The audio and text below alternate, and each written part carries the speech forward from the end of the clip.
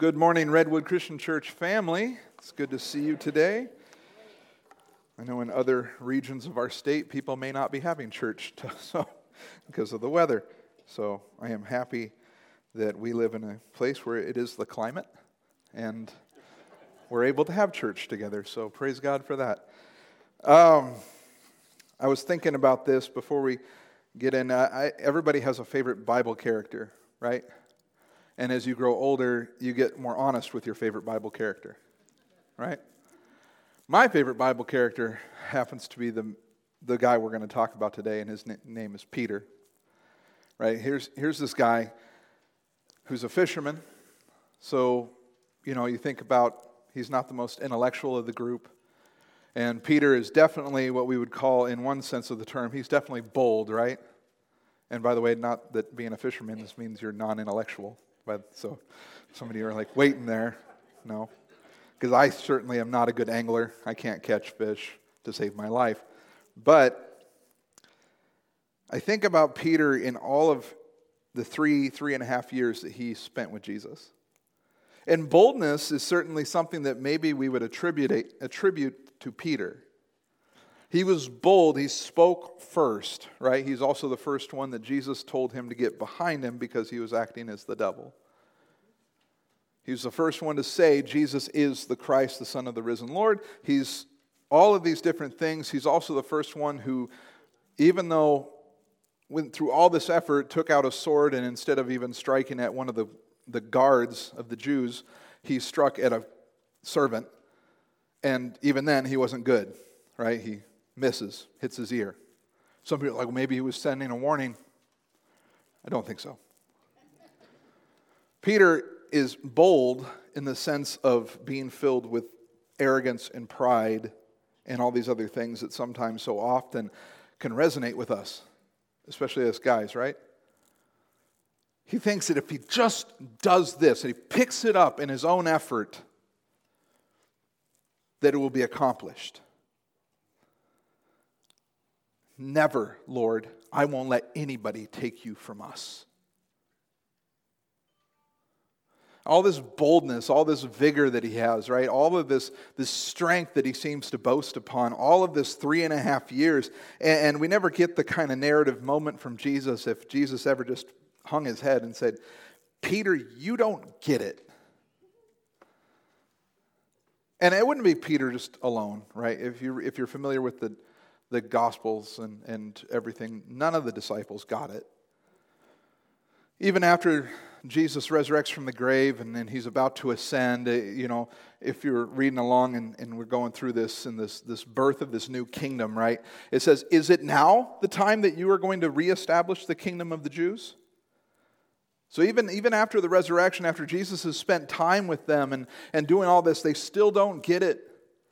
And then I think about the scene by the sea, and Jesus has reappeared to them once again after he's got fish cooking on the shore. And in my head, I'm wondering if Peter's kind of just hanging out off in the fringe because of what had happened the morning of Jesus' crucifixion. And Peter really just did so much to bolster himself, to think that he was going to be this mighty person in this new kingdom that Jesus was establishing, only to fulfill the very prophecy Jesus said of him that you would deny me this morning 3 times. And so I wonder if Peter just sat off on the side, right? And was like, Jesus, remember being the teacher or the student in school who didn't have the answer to the question that was being asked of the class? Don't look at me. If I just keep my head down and I just look away from Jesus, he won't pay attention. Only to find that sweet, sweet moment recorded in the Gospels where Jesus goes to Peter, basically saying that it called him out. It doesn't say who was with him, if it was with everybody else, or he just called him out. It says, Peter, do you love me? 3 times, 3 different ways, 3 different answers, same thing. Peter, do you love me? And then lastly, really what Jesus says is, Peter, do you love me more than these? Motioning to the other apostles who are around him. And Peter, broken in spirit, says, yes, Lord, you know that I love you. And the whole time, Jesus mentions, shepherding terms to Peter, and then Jesus ascends, and then we just come to this place where at the beginning of Acts chapter 2, these guys are all together in the upper room, the same place where the Last Supper had happened, and you wonder if anybody ties those moments to objects in the room, kind of, and Peter was just looking at the table, remembering that night, and maybe not, maybe we don't know how that all worked, right? And that's okay, we don't have to. And then a mighty rushing wind came, and forked tongues of fire came and rested upon them. They began speaking in other languages, and all manner of craziness happened in this place that we don't like to talk about. Divided tongues of fire, all of this going on.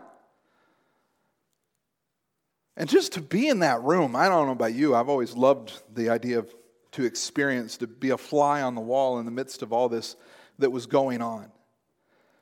And surely Peter was bold. He was called Peter, Petros, the rock, on whom Jesus had intended to build his church. And every guy in the room, if you got told that, you would be a little prideful too. You would deal with it, right? He said he's going to build the church upon me. But not really understanding what he meant by it all. And clearly missing the whole picture. And then this massive moment happens, and they begin speaking in languages of other people and different things like that are going on. And all these people are hearing because it's during Pentecost, and so people had converged upon Jerusalem like normal. All the different Jewish festivals and holidays and temple holidays, and so people converged upon Jerusalem, and there was people from all over the Roman world who had come there for one reason or another. And some people were in awe of what they were hearing, while others, it says in Acts 2:13, but others mocking said, they are filled with new wine. And last week I brought up the concept of being bold for Christ. But I don't want to be bold like Peter was pre-Pentecost, right? And every preacher that I know, they wish they would have a sermon. They look at Acts chapter 2 and they go, that would be awesome.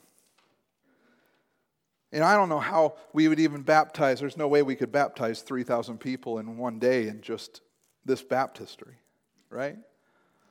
We'd stay here for a whole week, though. That'd be great. Just continuing to baptize people. It'd be awesome to be part of a sermon that had that much effectiveness. Amen? Anybody who's ever preached would say that. Like, if I could just say one sermon and that many people could be drawn into the Lord, baptized in these waters, if that could happen, that would be amazing.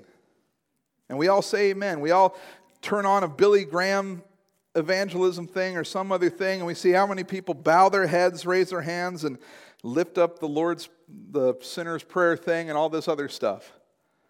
But never like this. Never what we're about to read.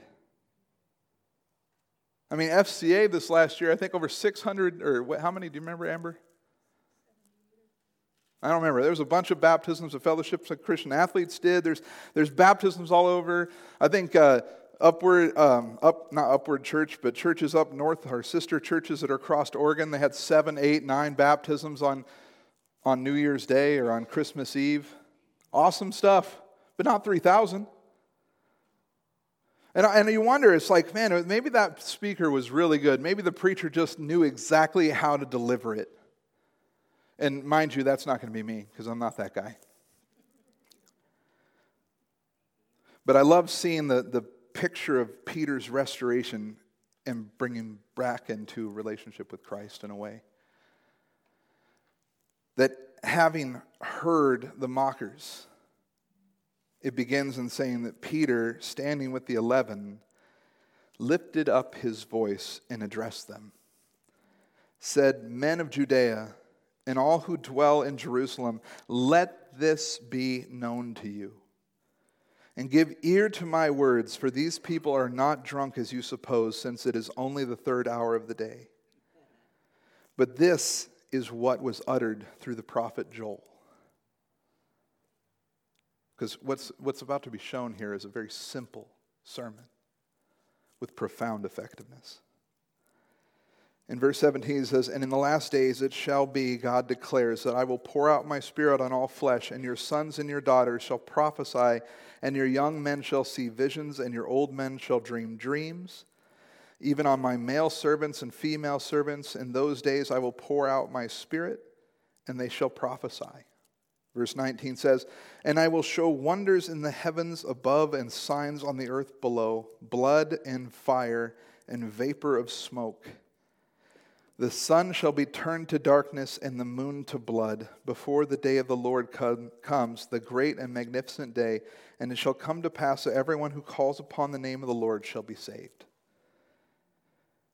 Peter comes in a different way. This is the same Peter, by the way, who had just previously hid, denied being associated with Jesus at all costs to save his own neck, right?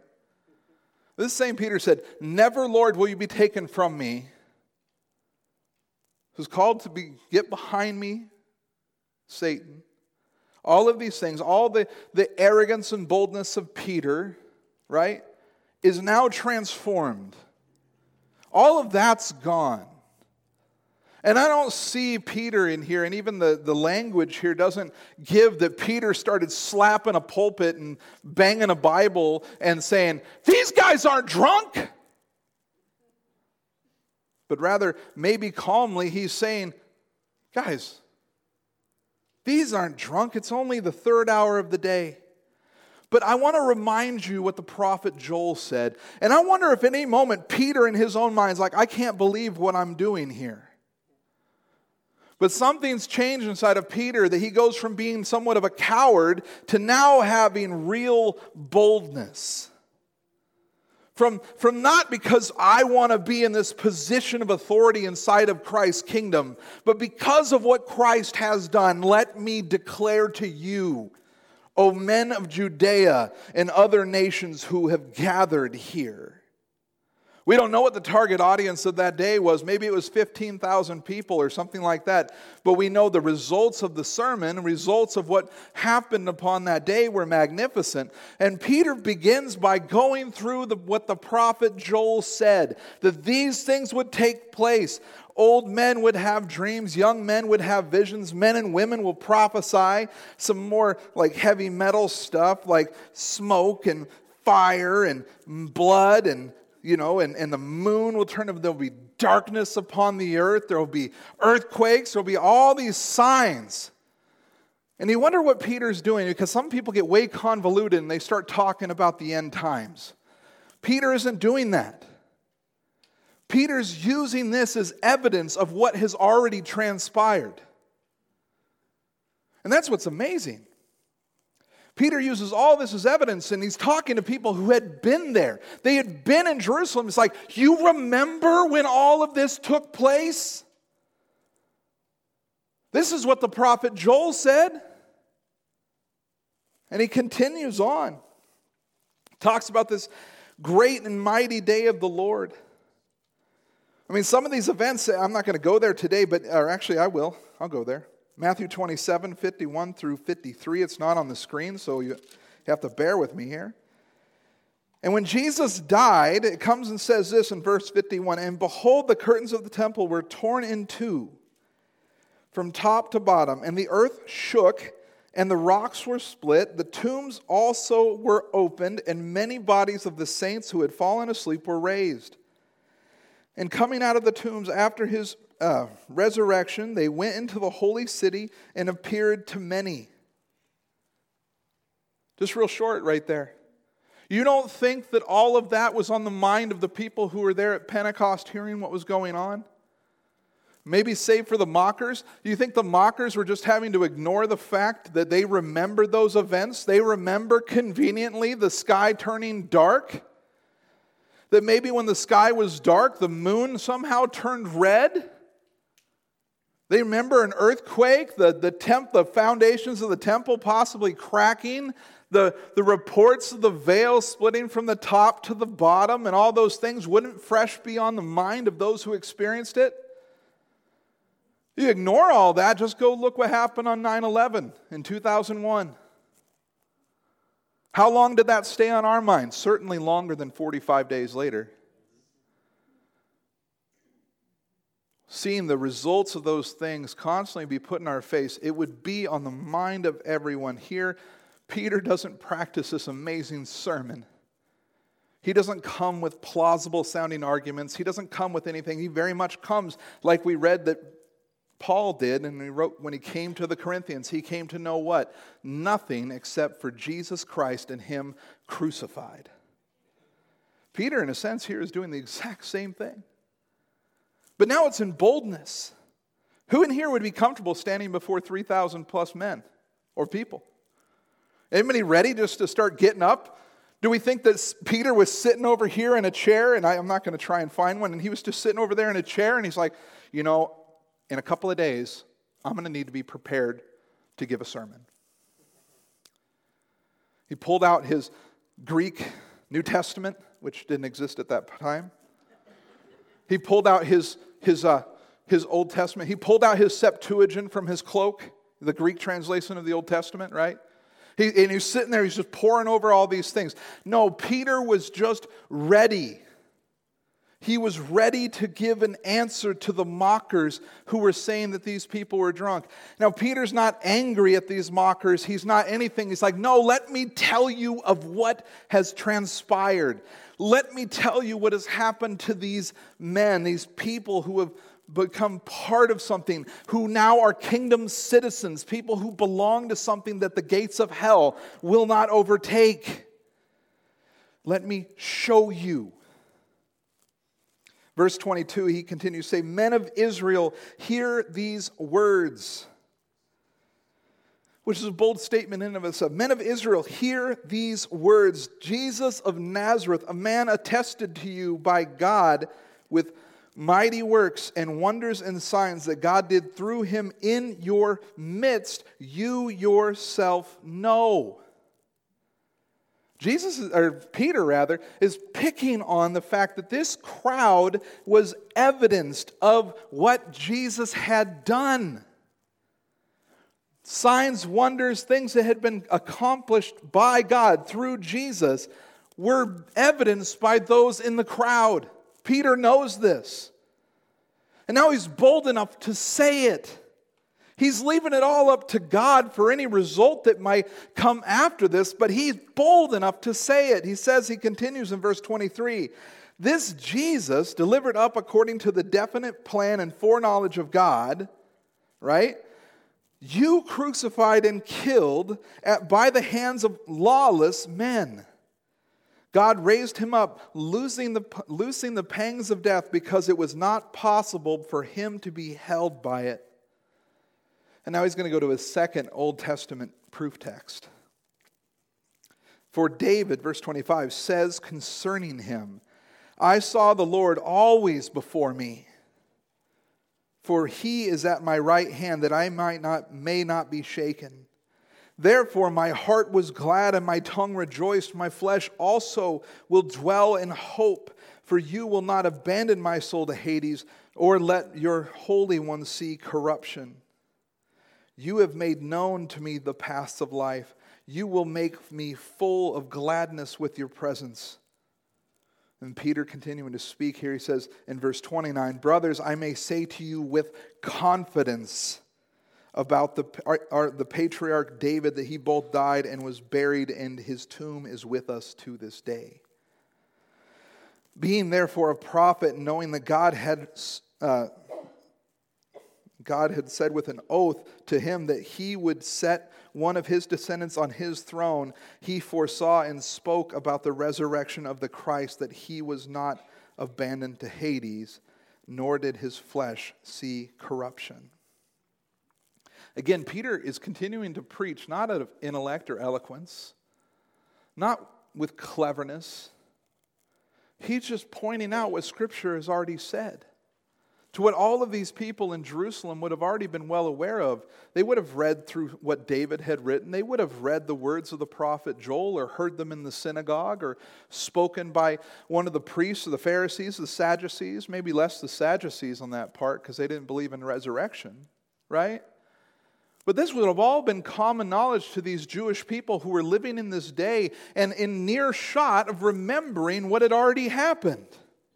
I feel like I'm almost giving an Easter sermon just, 78 days early. By the way, it's 78 days till Easter. There's your plug. Start praying for your lost friends. Be great to baptize them on Easter Sunday, wouldn't it? Be great to baptize them at any point. But that just continues, and he continues to pull this text. And Peter doesn't let him go. He just continues to pour in. It says in verse 32, this Jesus God raised up, right? And not raised up in the sense of like, yeah, you heard that it was raised. He says, and that we, talking about him and his brothers, right? The other apostles says, we are all witnesses, and maybe even referencing to the crowd because Jesus appeared to many. At one time, he appeared to 500 individuals. At one time. You don't think that one of those 500 or a couple of those 500 are in that crowd? You remember when he appeared. By the way, you remember when your dead old grandpa was walking the streets? You don't remember all of that had taken place and all the magnificent things you saw? You remember, we're attesting to you that Jesus Christ was not held by death because death could not hold him. And he walked among you. You saw it. You saw what he did even before the resurrection. You saw the miracles that he performed. The feeding of 5,000, the clearing out of the temple, all the things that Jesus did, you are witness to.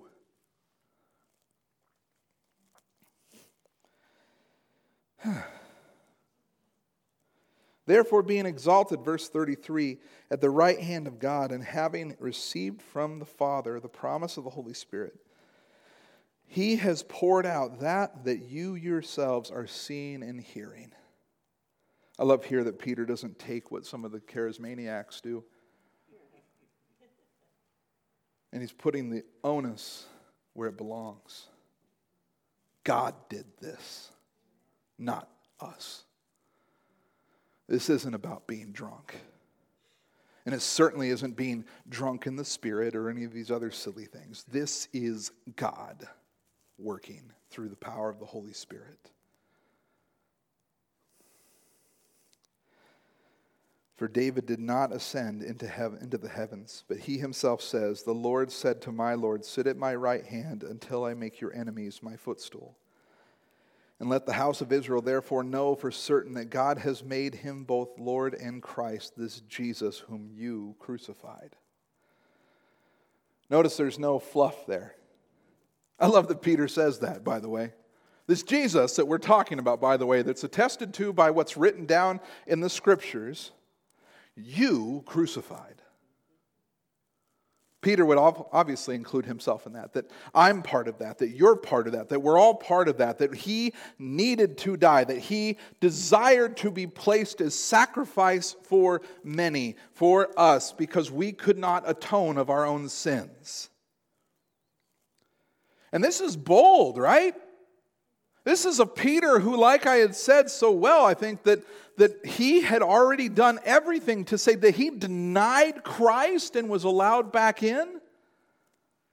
He literally denied him not once, not twice, but 3 times. He denied Christ and was brought back in. Peter, do you love me?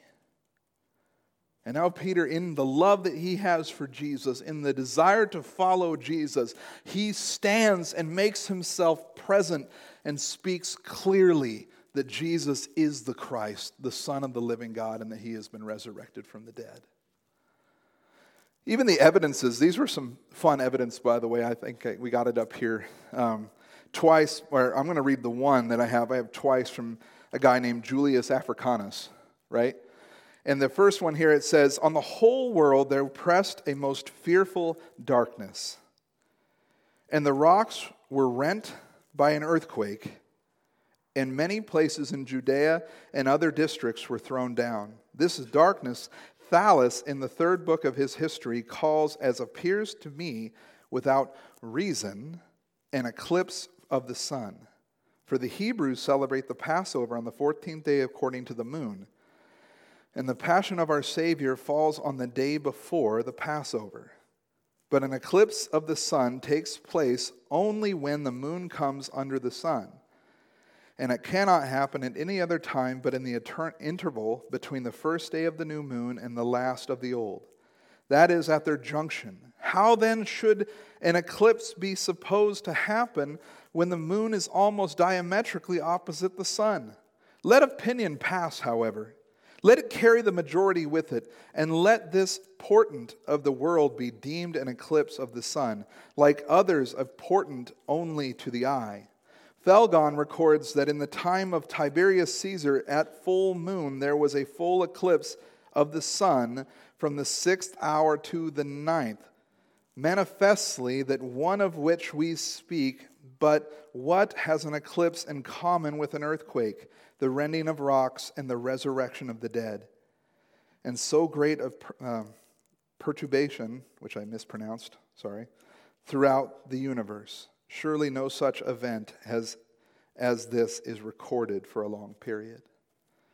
Phlegon, who was a Greek historian, said this: in the 4th year of the 202nd Olympiad, or i.e. AD 33, there was the greatest eclipse of the sun, and that it became night in the 6th hour of the day, i.e. about noon, so that stars even appeared in the heavens. There was a great earthquake in Bithynia, and many things were overturned. These were Greek, Phlegon for sure, a Greek historian who lived much later, recording things that had happened historically. Do you think that when I say that these things are evidenced, if Peter is just simply pointing out the evidences of things that are? And it's funny how history can be lost upon those who don't learn from history. If we read even the text and what we see here, Peter is mentioning things that were well attributed to by other skeptic or other even people who were not necessarily even believers in Christ. Tiberius Caesar himself attributed an eclipse of the sun at the same hour upon which the Bible says that there was an eclipse of the sun. That the dead had raised, that the earthquake had happened, and the rocks had split. And Peter is just attesting to the things that he has witnessed, that he has evidenced. We all sit there and think that Peter must have had this massive intellect and these different things, but I don't think that to be the case. I think that oftentimes that we struggle in knowing how we're supposed to reach the lost. Amen? As if we're supposed to come up and concoct some massive plan, some massive ability to just go and say, hey, if you just say these things, if I just convince you, if I just debate with you a little bit, or if I just do these things, that you will come to know Jesus Christ. But what I find amazing about it is Peter takes this opportunity and he doesn't have any of that to back himself up with. He doesn't pull out his Logos Bible app. He doesn't have his 10-page sermon with his 7 points or anything like that. He doesn't have a stage, a microphone, or anything. He just witnesses and attests to what he has seen. He was an eyewitness to these things, and he's just calling out the fact that many of them are eyewitnesses as well. And we wonder how we're supposed to reach our lost neighbor, our lost sibling, our lost coworker. Maybe it isn't about you having the perfect answer, but about you carrying the perfect Jesus. Maybe it isn't about you saying, oh, I'm so good at Greek, or I'm so good at Hebrew, or I'm so good at understanding the cultural context of why Paul wrote to the 1 Corinthians and the way that he wrote his letter to the 1 Corinthians or the Thessalonians or whoever else. But it's about you being Christ in a lost and dying world. Maybe that's what's happened to Peter. See, I know that each and every single one of you take invitations and invite people to church. Or I hope you do. But I wonder how many of us will get out of our own way to go and be the church. How many of us are going to go show Christ to our neighbor? Certainly invite them to come to church. I hope for the next 2 months roughly, right? A little over 2 months. For the next 2 months that you will be inviting people to come to Easter, that you will be inviting people to come and hear about our resurrected Lord and Savior. But why wait until then? Why not go and have coffee with your neighbor? Why not start right now praying for the people in your life who don't have a relationship with Jesus? Jesus prayed so much that even in John 17, right, he prays a prayer, and he not only in that prayer is he praying for those who are with him currently, but he says that he prays for those who will come to believe through the power of their testimony. And isn't it fascinating that we're talking about testify? That it takes a level of boldness that isn't yours. It rests in you, but it's not yours because it's not your testimony. It's not your words that you're attributing to. It's God. It's what Jesus did, that he came. He looked at the dismal state of this planet that we live upon, and he says, I love them so much that I will come and die for them. That the grave won't be able to hold me down and hold me back. That if you would go and be the church, right? That great commission that he gives to the church. Go therefore unto all the earth, creating disciples, baptizing in the name of the Father, Son, and the Holy Spirit, and teaching them to obey everything that I have commanded you or taught you. That it's not about coming in here in this place and sitting in a seat and being warm and then going out to lunch and then that's where church stopped. But tomorrow when you go to work, or you go to school, or whatever it is, that's where church stopped. Church stopped on Sunday at about 11 o'clock, or whatever time, 11 o'clock roughly, and that's it. You are the church. You are the kingdom of God sent into the lost and dying world. And you are to carry that banner into the lost and dying world. That we gather together, that we could come together, and this is kind of the mission briefing, right? Or you could say this is the mission debrief from the last week. But you come into a mission briefing for the only purpose of being briefed and then sent back out. So brothers and sisters, that's what you're here for, is to be briefed. You're to be briefed on what the mission is. What's the mission, church? Seek and save the lost. That's about the succinct way that you can say it. That's the mission. Go do it. Bring them here. Tell them about it. Go and tell. Come and see. All these things that we exist to do, to see the lost come to a saving relationship with Jesus. And it's not just about a track. It's not about some book that you can hand somebody. It's about you creating relationships with people, being interruptible, letting your life get messed up because of what God is putting there. Go and having lunch with somebody. Do something. Because do you believe that the Son of God, Emmanuel, meaning God with us, the incarnate God in the flesh, came and died for your sins? If you believe in that, you should want everybody around you to know the same thing. So maybe this week as you go out, I'm jumping ahead of myself here. Some of you are like, please, maybe. And the reason I say all this, guys, and you've heard these quotes before, right, is Jesus is the most non-neutral person in history. I love how C.S. Lewis put this in two different ways. He said, Jesus is liar, lunatic, or Lord. He cannot be multiple things. He can only be one of those things. He also said later, Christianity is a statement which, if false, is of no importance, and if true, is of infinite importance. The one thing it cannot be is moderately important. And you see, brothers and sisters, this is where I see that Peter's boldness was. Peter, who lived far before C.S. Lewis, right? Saw it in such a way that when he heard the mockers, when he heard the people, he's like, I must declare to them what has happened. And it came about in this way. It says in verse 37, to finish up the text, it says, now when they heard this, they were cut to the heart. When they heard what? You yourselves crucified him. And said to Peter and the rest of the apostles, brothers, what shall we do? And Peter said to them, repent and be baptized, every one of you, in the name of Jesus Christ, for the forgiveness of your sins, and you will receive the gift of the Holy Spirit. For this promise is for you and for your children and for all who are far off, everyone whom the Lord our God calls to himself. And with many other words he bore witness and continued to exhort them, saying, save yourselves from this crooked generation.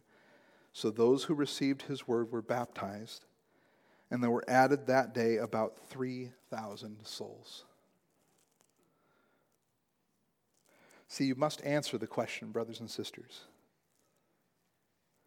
So what about us as our worship team comes forward? You must answer this question that Jesus had levied to his apostles beforehand. Who do you say that Jesus is? Is he a liar? Is he a lunatic? Or is he your Lord? If Jesus is your Lord, for the believer, go and be like Peter. Again, this isn't saying that you're going to go out and have this massive sermon and 3,000 souls are going to be baptized that day. If so, awesome, right? That's great. We need a bigger sanctuary. But be like Peter. Be bold in the face of opposition. Declare the truth in love to the lost in your life. You don't got to come to him with all the evidences. You don't got to come to him and speak about Felgon or Julius Africanus. Tell him what Jesus has done in your life, of the forgiveness that you've experienced from the sins that you've committed. Be honest, be transparent, be vulnerable. Brothers and sisters, this world needs vulnerability. It needs people to talk about what Jesus has done for them. Not with debating and all these other things. If you're in here today and I'm asking you the question as I ask those who believe, if you don't believe, who is Jesus to you?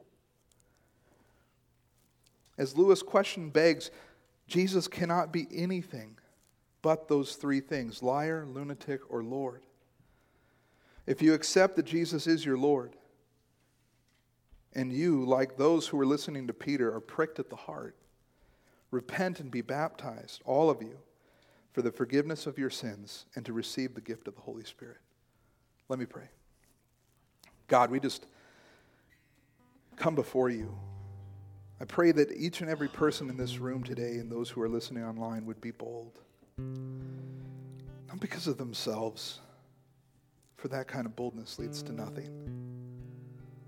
But God, I pray that we would be bold in the face of a dark and dying world to declare the love of your Son, Jesus Christ, and what he did for us at the cross.